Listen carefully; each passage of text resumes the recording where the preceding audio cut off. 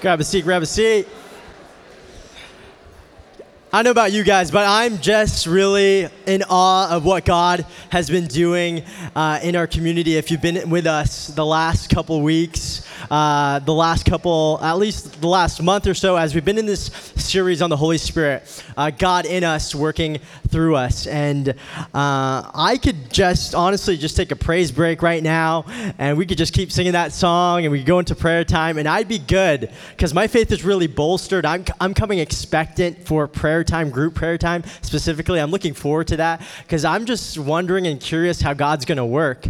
And some of you might know of some of the stories that are taking place, but like God's doing some crazy things. Like young adult that I talked to in the lobby of South just was being healed of just like different things when it came to the abuse of spiritual gifts in her former church and things like that. And some young adults, have been healed of anxiety and just stress and addiction.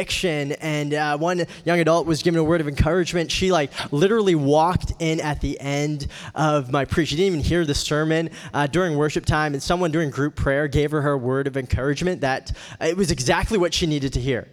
And it was from God to this girl, and then the next day she was hanging out with her friends, some people that go to the collective, and she decided to give her life to Jesus. And I'm just super stoked on, you could give that a hand, amen, Jesus is alive, he's working.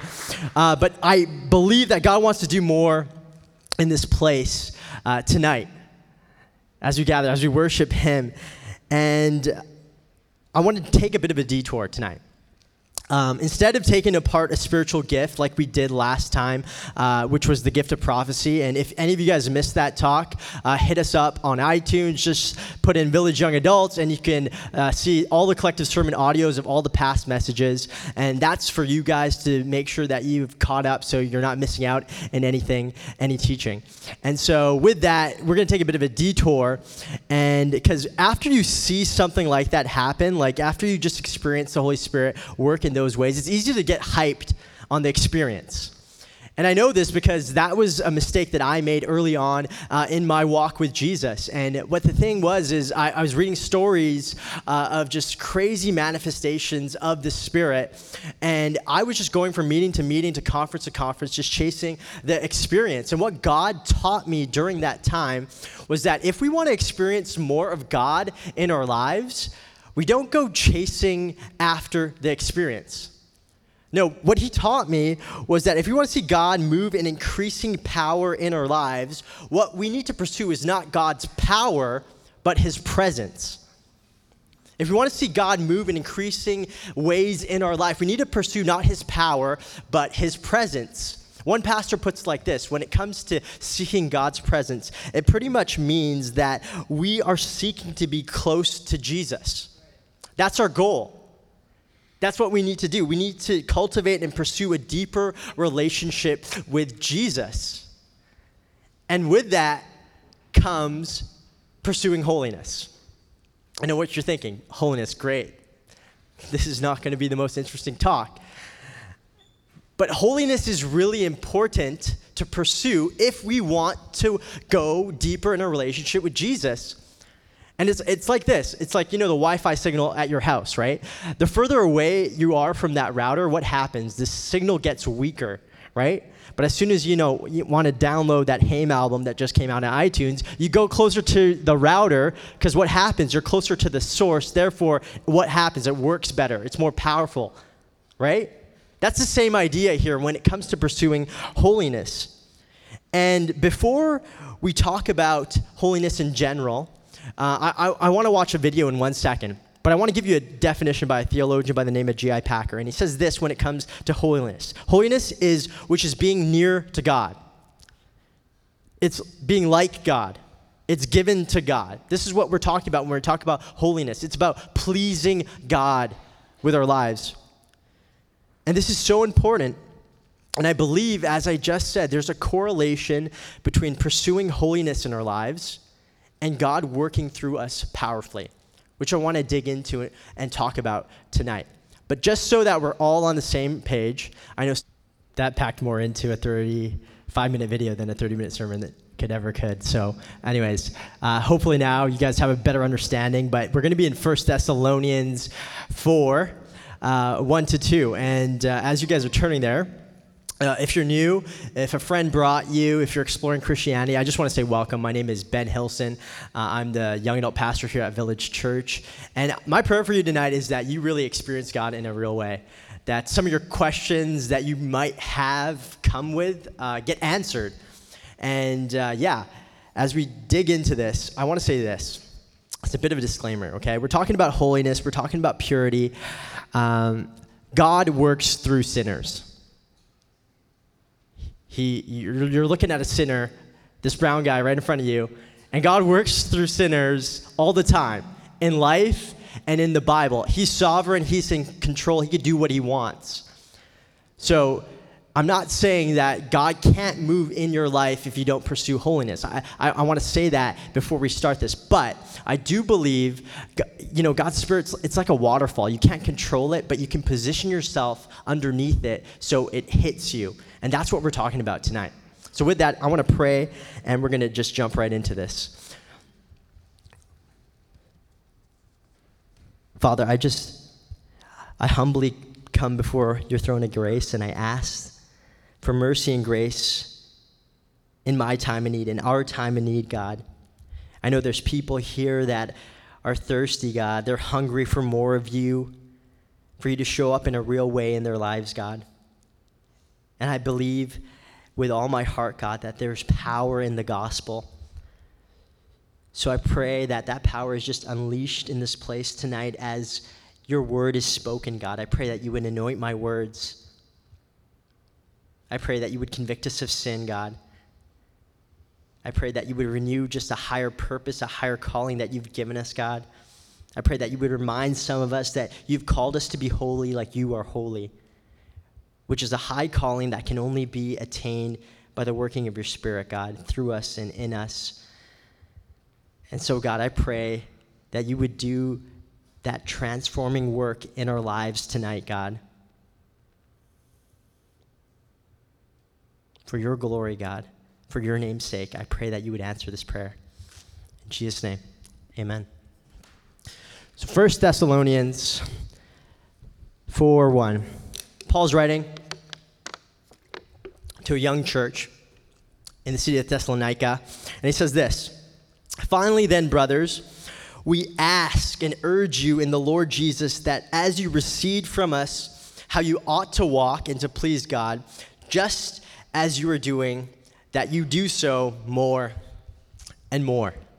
So as I was thinking through my talk for tonight, I knew I wanted to talk about holiness. I knew that's what God wanted me to talk about.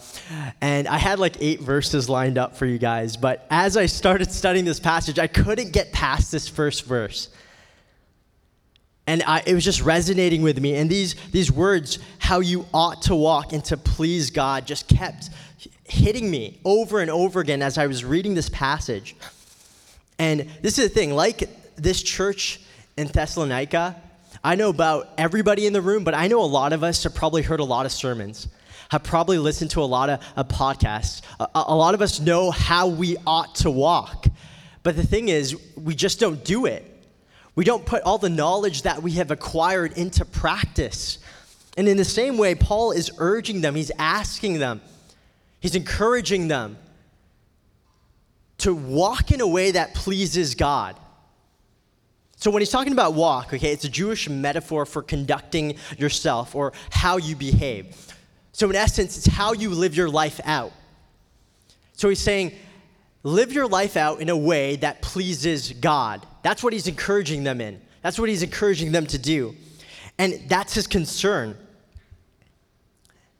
And when I was looking at this passage, what God was teaching me is that the key to pursuing holiness in our life is found in this verse right here.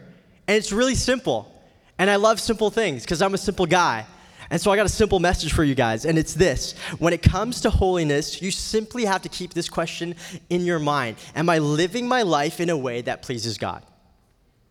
Am I living my life in a way that pleases God? And as I was thinking about this question, and as I was processing and filtering my life through it, I was like, I don't know. Do I live my life in a way that pleases God? Is this my ambition in life? Is this your ambition in life? When I'm going about my day, am I going, okay, how I'm using my time right now, am I doing it in a way that pleases God? What I'm thinking about right now, is it pleasing to God? What I'm watching, what I'm listening to, anything I'm doing. How I'm carrying myself in a dating relationship or in a work relationship or how I work or how I study. Am I doing it in a way that pleases God? If I'm being fully honest with you guys, half the time, probably not. And that convicted me. Because I don't think about it in this way at all. This is not the natural way I think. This is not the natural way we all think. Hence why in our Western Christian church, we neglect the pursuit of holiness. We don't think it as an important thing at all. We kind of push it to the side. See, after we get saved, after we accept the gospel, we just are okay with the way that we are. We just go about our life. We're like, okay, well, we're Christians now. We're saved from hell. Great. I'm going to go to church. I'm going to read my Bible and pray, but that's about it. But what Paul is calling these guys to is, okay, you guys are doing great. This church in Thessalonica, they're killing it, okay? Earlier in the chapter, you can go ahead and read it at home for yourself in chapter 1. He's just talking about how they are walking in love towards others, how people around in the surrounding areas are just hearing about them and how they just love God and how the gospel is alive and working, a lot like this community here. But what he encourages them to do is to do it more and more, to live your life out how you ought to walk and to please God just as you are doing, that you do so more and more. And that's what we're talking about when we're talking about pursuing holiness. But the reason that we don't naturally think this way is that a lot of us in the room, what trumps the pursuit of holiness is our pursuit of self-fulfillment. Is our pursuit of self-fulfillment. A lot of us have given our lives to Jesus, or at least back whenever you answered an altar call or put up your hand for prayer. It's because you were like, okay, Jesus can do so much for me. It wasn't because of who Jesus was or who God was, or it wasn't like this fear of God or this awe of God that catapulted you to surrender your life to Jesus. No, it was what he could do for you. And the thing is, I think the church in Western culture has failed us in that way, that because it presents the gospel in different ways, that in a lot of ways it's a false gospel. One author by the name of Mark Sayers, he talks about this one type of gospel called the implicit prosperity gospel. So this is different than the prosperity gospel. I just wanted to say that. But this is what he talks about. This is what he's talking about when he says the implicit prosperity gospel, okay? He writes, in this implicit prosperity gospel, listen to this is really good. If we do the right thing, volunteer, turn up for church, contribute to that justice project, we can have the good life we see all around us in the West.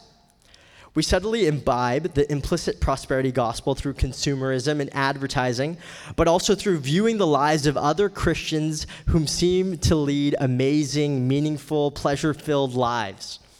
In a church that has pursued the strategy of cultural relevance, we only have to trawl through our Instagram feeds to find pastors, believing musicians, artists, authors, and activists who seem to live incredible lives. These people seem to have the best of both worlds. They follow Jesus and get to travel, live in cool neighborhoods, hang with really interesting people, have incredible marriages or rock the single life, and connect with the most amazing people. The more we view this, the more a belief inside of us rises. The belief is that if we do the stuff of Christianity, read our Bibles, help the poor, worship passionately, move the sound equipment without groaning, we will get a slice of the awesome Christian life that the implicit prosperity gospel promises. # self-fulfillment. That's what he's talking about. That's why we don't naturally think this way. That's why we don't pursue holiness. And the thing is, as I was reading that the first time in this book called The Disappearing Church, I was convicted because in my mid-20s, that was my idea of this Christian life. I was bought into that. And I wasn't pursuing holiness, or I wasn't thinking through my life in a way was, okay, am I living my life in a way that pleases God? And like Simon Walker shared last Friday in his testimony, right? As soon as I thought that God would call me to a place like Africa or whatever, I was out. I was seriously like, no, I'm not going to do that. And that was actually a fear that I had for the longest time, even when I got hired on at Village. But why was that? Because I was living the Christian life in a way and following Jesus just for my own self-fulfillment. That's what I was pursuing. Some of you in this room tonight really need to think hard about that question. And I'm not going to give you a bunch of applications or things to do or not to do or things to cut out. Because I'm believing that God's going to be working in your heart if you just think about that question, if you just apply it. How am I living a life? Am I living a life that's pleasing to God? In the way that I handle my money, in the way that I hang out in community or witness to people, in areas of my life that I need to be more honest with, or I don't know. Anyways, second thing, a lot of people in the room, another reason that you neglect the pursuit of holiness is this, is that when it comes to pleasing God, this whole idea of living your life in submission to somebody else totally grates up against you. You don't like that whatsoever. Why? Because when you graduated from high school, or maybe when you graduated from college, this is probably something that you were told along the lines of this, okay? Follow your passions, chart your own course, march to the beat of your own drum, follow your dreams, and find yourself. And living a life that is pleasing to God and allowing Him to rule and reign in your life causes to go against this mantra, if you will. The mantra of our culture that is, in order to find your truest self, you just got to follow your heart, give in to those desires. This is what authority is. Authority is surrendering of your autonomy, of absolute freedom, and free choice to someone else. And we resist living a life that is pleasing to Him and neglect pursuing holiness because we don't want to submit to His authority. Why is that? Because here's the thing. Even though a lot of us in this room, with our mouths, probably would say that God is good, deep down at a heart level, we don't actually believe that. We don't believe that that is intrinsic to His character. We don't trust that. And this is a huge point that you guys got to get. Some of you in the room tonight, you guys know up here in your head that God is good, but you don't believe it. You haven't experienced it, at least. You read scriptures like James 1:17 that says, every good endowment and every perfect gift is from above, coming down from the Father of lights, with whom there is no variation or shadow due to change. But instead, you reject His commands. You live in whatever way you see fit. You do what's right in your own eyes. Because you don't trust His goodness. You don't trust that He knows what's best for you. So what does this look like? In my life, it looked like when I didn't believe that God was good, when I didn't understand it, when it was just a fact on a page for me, it looked like me pushing boundaries in my relationships with girls. It looked like me going and finding pleasure in all the wrong places. Hitting up the club, getting drunk, doing all these things. Because why? I didn't want to live my life under the authority of God. And Paul goes on to talk about that, and he talks about sanctifying yourself and living and controlling your body, abstaining from sexual immorality. And I could go on and talk about all of that stuff, but you guys should just go and hear Mark's talk about sex, and he's going to answer all those questions for you.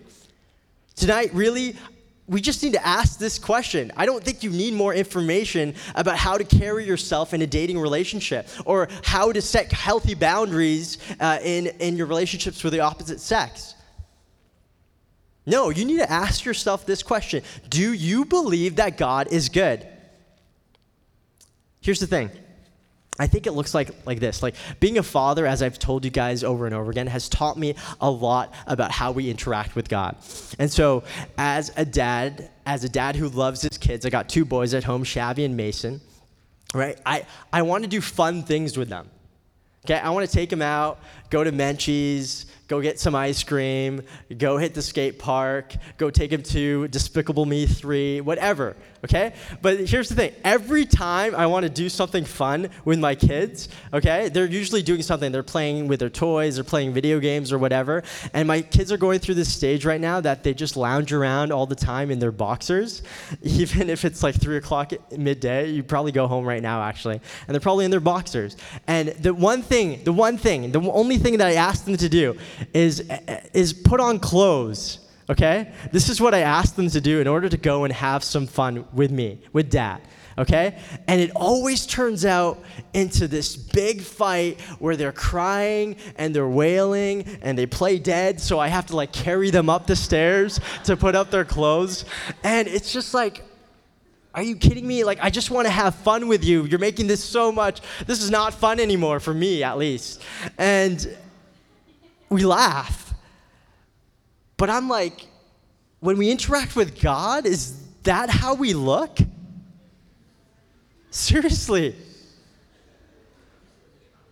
Really, like, God's a good father. He's way better than I am, that's for sure. He's a perfect father. He wants what's best for you. And when it comes to living a life that is pleasing to God, it's living in a way, in the way that he actually created you to live this life. He created you to image him, to reflect him. And we put up this fight. See, this is the same type of thinking that allowed sin to enter the world. Right? When Adam and Eve were back in the garden, what happened? The serpent showed up and was like, did God really say? Right? That's what the serpent said. Did God really say? What was happening in that moment? Satan, the enemy, was sowing mistrust.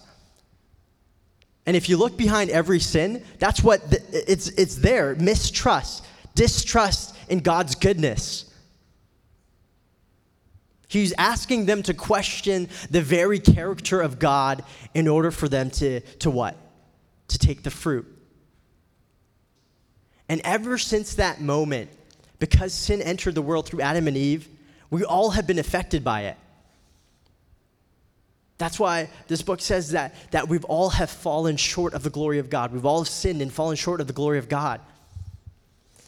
But it didn't end there. And that's the good news. See, God, in his goodness, in his mercy, in his love, he sent his son to do what? To live a perfect life in obedience and submission to him, to go to the cross, to die for all our sins, so that we could have a way to approach God, to come back into relationship with him. And when he was buried and he rose from the dead, he conquered sin, he conquered death, so it had no power over us. And really, when we're talking about pursuing holiness in our lives, what we're doing is we're looking at Jesus as the model of what it means to truly be human, and we're looking to live and act and think and conduct ourselves the way that he did when he walked this earth. We have a living example if we read the pages of this book, if we read the Gospels. So tonight, I just really want us to think about this question. As I said, it's a simple message, and I'm going to invite the band up. Ask yourself this. When it comes to living your life, when it comes to being an image bearer of God, okay, that's what we were created to do. That's true humanness. Get that? See, another reason that we don't pursue holiness is that in young adult culture, we value authenticity above everything else, right? And for some reason, when it comes to being holy, we just see it as a bunch of things that we need to do or rules that we need to follow. And some reason we feel like that's not being authentic, right? But remember what the video said? What's holiness? It's being unique, right? Isn't authenticity all about being unique? So think about that for a second. If God's calling us to holiness, what is he doing? He's calling us to actually live a life that is unique to everybody around us, everybody in culture, everybody that doesn't know him, everybody that hasn't believed the gospel. You can't get more authentic than that. Seriously. So as we go into worship, I want you guys to think about this question. How can we claim to know and love God, yet not live a life that our main aim is to please Him?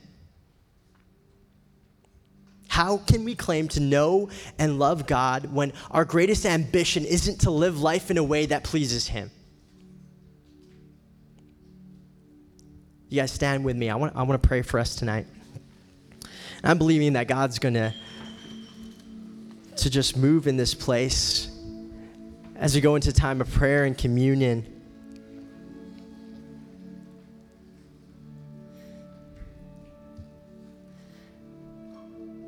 So God,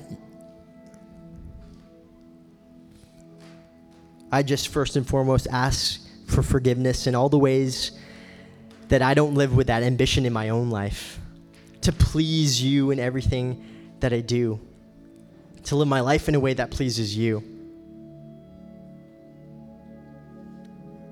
Holy Spirit, I ask that you would just show us, God, all the areas that we need to repent of, that we need to change our thinking around, sins that we need to confess to one another, to confess to you in this place tonight, sins that are keeping us from fully experiencing you, from hindering your work in and through our lives.